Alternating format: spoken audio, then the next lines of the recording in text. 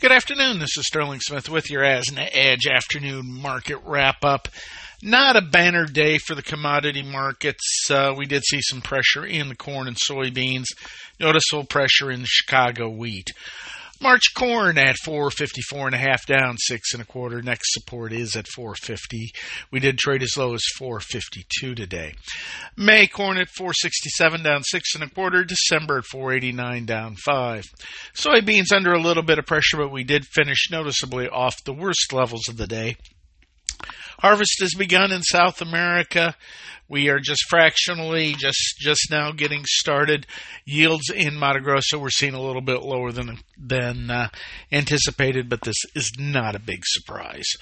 March soybeans at 12.45 3/4, down 10.5. May at 12.55, down 9.25.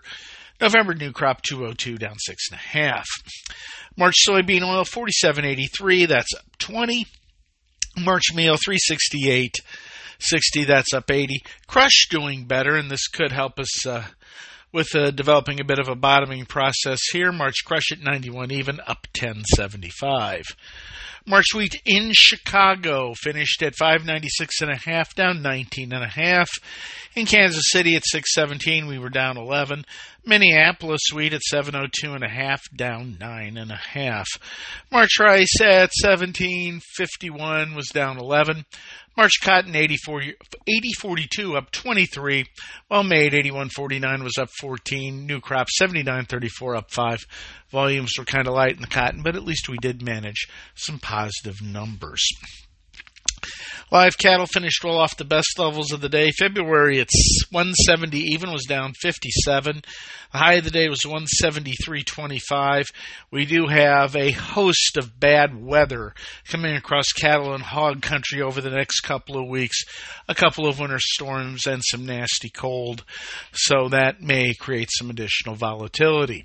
March feeders at 225 were up 85, but the high of the day was 227.77. February hogs at 70.57, up 57. February milk at 15.75, up 22. Orange juice at 310.20 was down 10. That's a little bit down.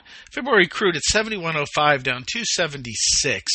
Low of the day was 70.13, so we did manage to finish $1 off the lows of the day. When crude began to rally, or at least bounce off the lows, that did put a little bit of a bid underneath the soybeans, underneath the soybean oil. Crude is down on Saudi Arabia cutting the premium that they're going to charge into Asia for crude oil, and that was done due to weakening demand. February diesel at 258.92, down 193. Unleaded took it right on the nose at 203.95. That was down 6.5 cents a gallon. Natural gas volatile and higher. The forecasts have turned noticeably colder for the Northeast United States and remain cold for most of the Midwest here. February natural at 296 was up 7, traded as high as 301, which is a new high for the move. Gold at $2,033.40, down $16.40. Silver at $23.82, that was down 4. Dollar index 102.25, that was down 16. Stocks noticeably higher. And not a lot of news really to drive this. We had no big reports today other than the New York Fed lowering their expectations for inflation. That is not a major inflation report, though. We will get those later in the week with CPI and PPI, along with the January WASDE.